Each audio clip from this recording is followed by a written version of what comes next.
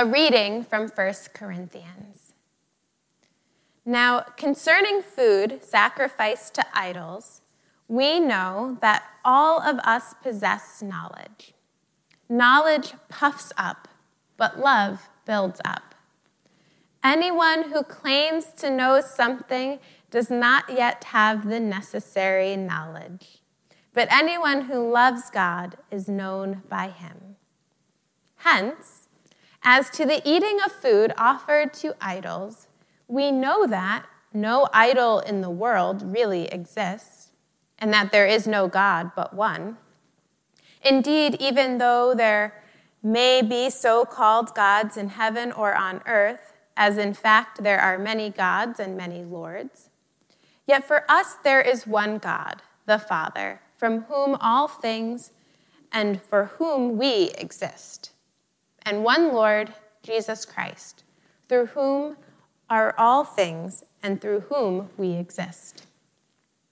It is not everyone, however, who has this knowledge, since some have become so accustomed to idols until now, they still think of the food they eat as food offered to an idol, and their conscience, being weak, is defiled. Food will not bring us close to God. We are no worse off if we do not eat, and no better off if we do.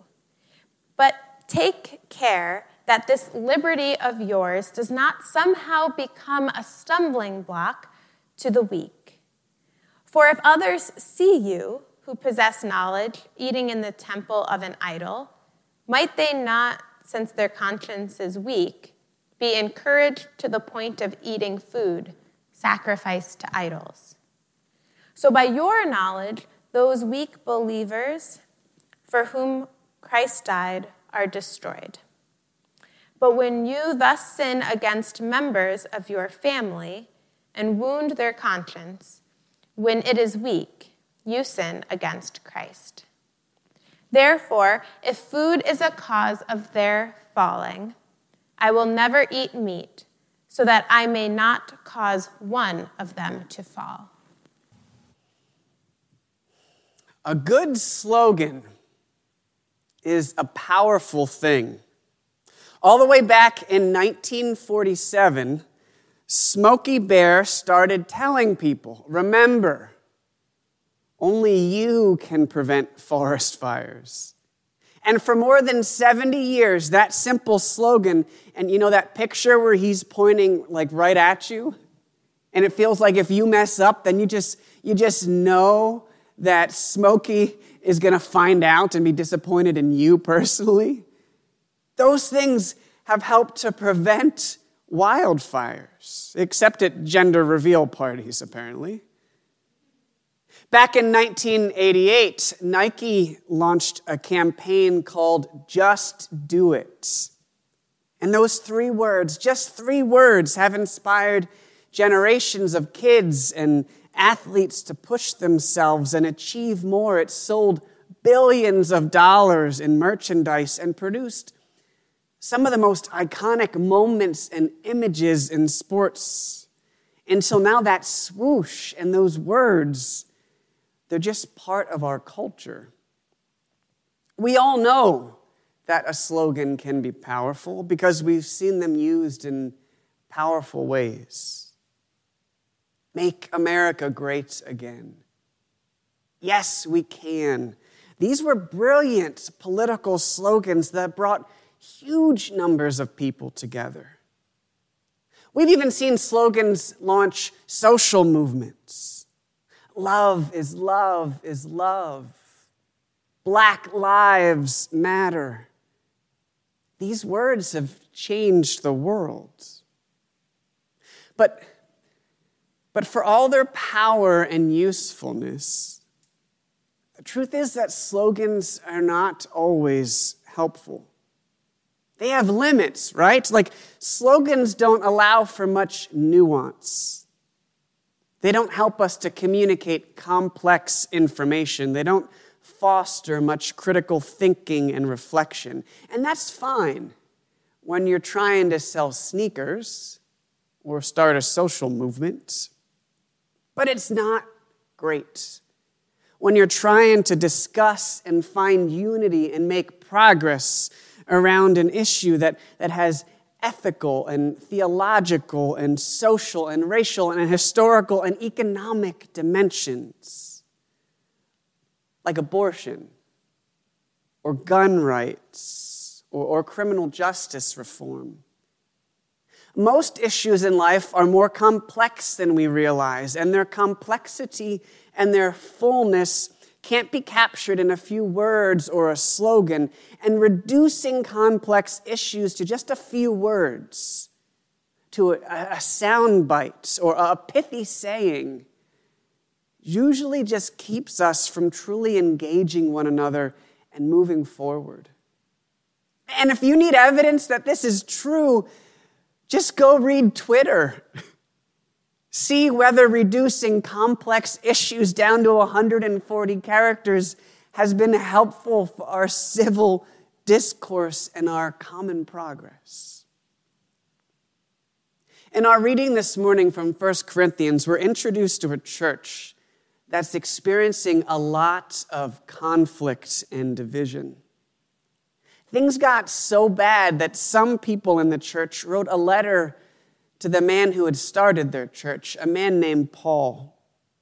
They told him about all the problems they were having, all the arguments, all the issues. They told him their reasoning and their thinking, why they were right and others were wrong, and they asked him to weigh in.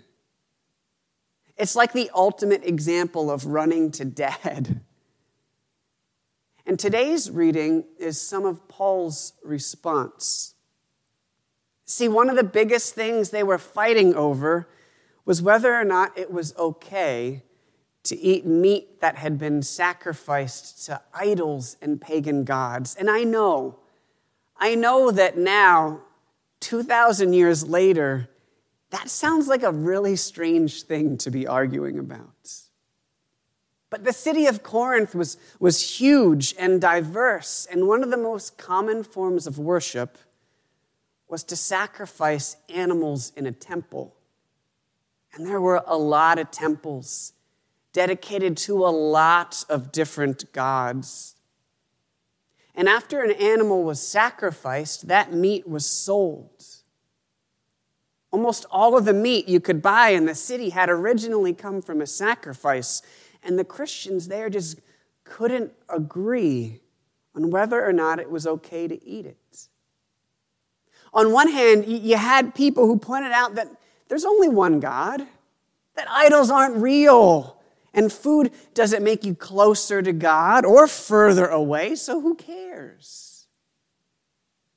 And on the other hand, you had people who had grown up worshiping these idols and who thought it was wrong to have any connection to worshiping someone other than Jesus, who worried that eating this meat was an offense against God and could damage their faith.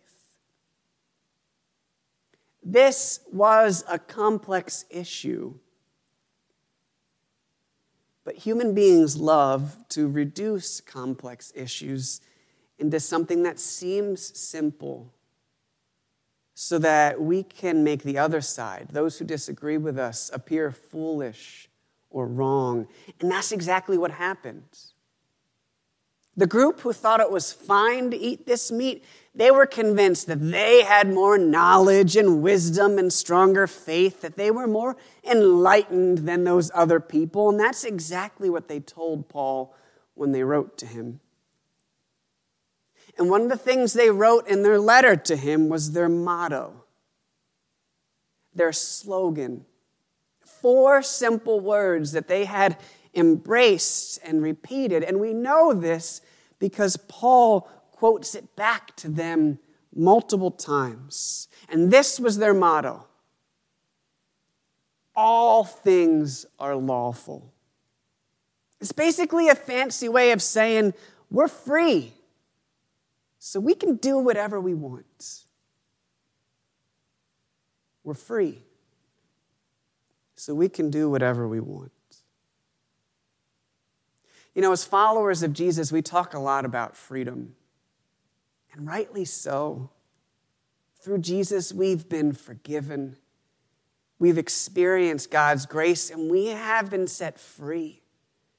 Free from needing to earn God's love and approval, free from being defined by our past, by our shortcomings and our inadequacies, free from having to obey a set of rules in an effort to be righteous, free from the broken systems and thinking of this world, free even from the power of death. In Jesus, we are free. But what does that freedom actually mean? Martin Luther tried to answer that question back in 1520. He wrote, "A Christian is a perfectly free Lord of all, subject to none.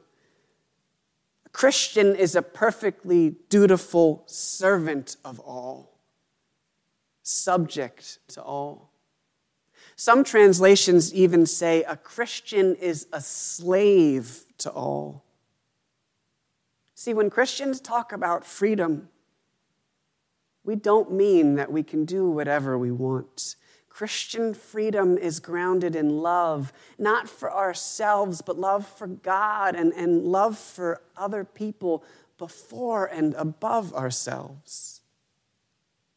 It might sound strange to talk about freedom coming with responsibility, but that's one of the ways that God's thinking is different from the ways of this world. For God, true freedom isn't just an individual thing. It's a communal thing. That's why Paul said to the people in our reading today, he said to them, "Be careful that this liberty, this freedom of yours, doesn't somehow become a stumbling block for someone else." In other places, he wrote to them saying, "Sure, all things are lawful, but not all things are beneficial." Just because you can do something doesn't mean you should. Christian freedom teaches us a different set of questions, not what are my rights, but rather, what are my responsibilities? Not how do I benefit, but rather, how can others benefit? Not what am I allowed to do, but what is best for the people around me? Not what can I get from this, but instead, what can I give or sacrifice for the sake of someone else? To constantly ask, what is the most loving thing for me to do? It's 2,000 years later, and I know, at least to the best of my knowledge, that we're not arguing about meat sacrificed to idols anymore, but we're still arguing about lots of other stuff, aren't we? And amidst our conflict and our division and our disagreements, both in the church and in the world, Paul gives us good questions to ask. Questions like, does it matter more for me to look knowledgeable or to be loving? Do you care more about winning or about loving other people? Are we driven by a love of knowledge, or are we driven by the knowledge of love? Because we can have all the knowledge in the world, but what good is it if it doesn't help us to better love and care for one another? This group in Corinth who thought they were smarter, who had taken a problem that was complex and important and reduced it to a slogan that you could slap on a bumper sticker, they lost sight of the fact that eating this meat could do real harm to other people's faith. It would exclude others. It would divide their community. And who the heck cared if they were right, if that was the price? Sure, eating food wasn't going to impact their relationship with God, but it might hurt someone else's, and that mattered more than their freedom. So act in love, Paul said. Never eat meat again if that's what it takes. And I know that doesn't make for a good slogan. The way of love is more complex and difficult and demanding. but it is also more healing and rewarding and beautiful. As we all know, these last few months have been tumultuous for our country. And recently, I've been hearing a lot of calls for unity. Unity's good, at least when it's based on shared commitments that are righteous and just. But unity can also be an idol that we pursue at the cost of truth and justice. There's a false unity that encourages us to reduce complex issues into something that seems simple so that we can make those who disagree with us appear foolish and wrong. A false unity that tempts us to sweep our differences under the rug as if they're not real. But we do everyone a disservice when we reduce our very real disagreements to sound bites and slogans and internet memes that keep us from engaging in deep and substantive ways. We do everyone a disservice when we pretend our divisions don't exist, because then they're never addressed or healed. This passage asks us to embrace the fact that the issues we have and face are often complex, that our divisions are often deep-rooted, and we shouldn't pretend otherwise.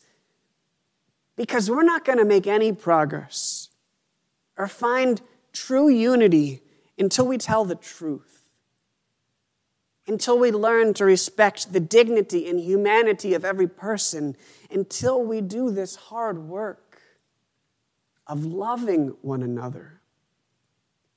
And for Paul, this kind of love was everything. In the next chapter of this letter, he's going to write, "For though I am free with respect to all, I have made myself a slave to all, so that I might win more of them." Paul loved this way because the thing he cared about most in life was sharing Jesus with other people. And this kind of sacrificial, giving, generous love is what Jesus is all about. Using his freedom to love us is why Jesus came to this earth. Using his freedom to love us is why Jesus walked and lived among us. Using his freedom to love us is why Jesus died on a cross. Arms outstretched with love wide enough to hold this whole world. And using his freedom to love us is why Jesus rose again. All of it so that we can know God's love, experience God's forgiveness, receive God's grace, and live free in God's kingdom. That's how Jesus used his freedom to love us. And now he sends us out to do the same. Amen.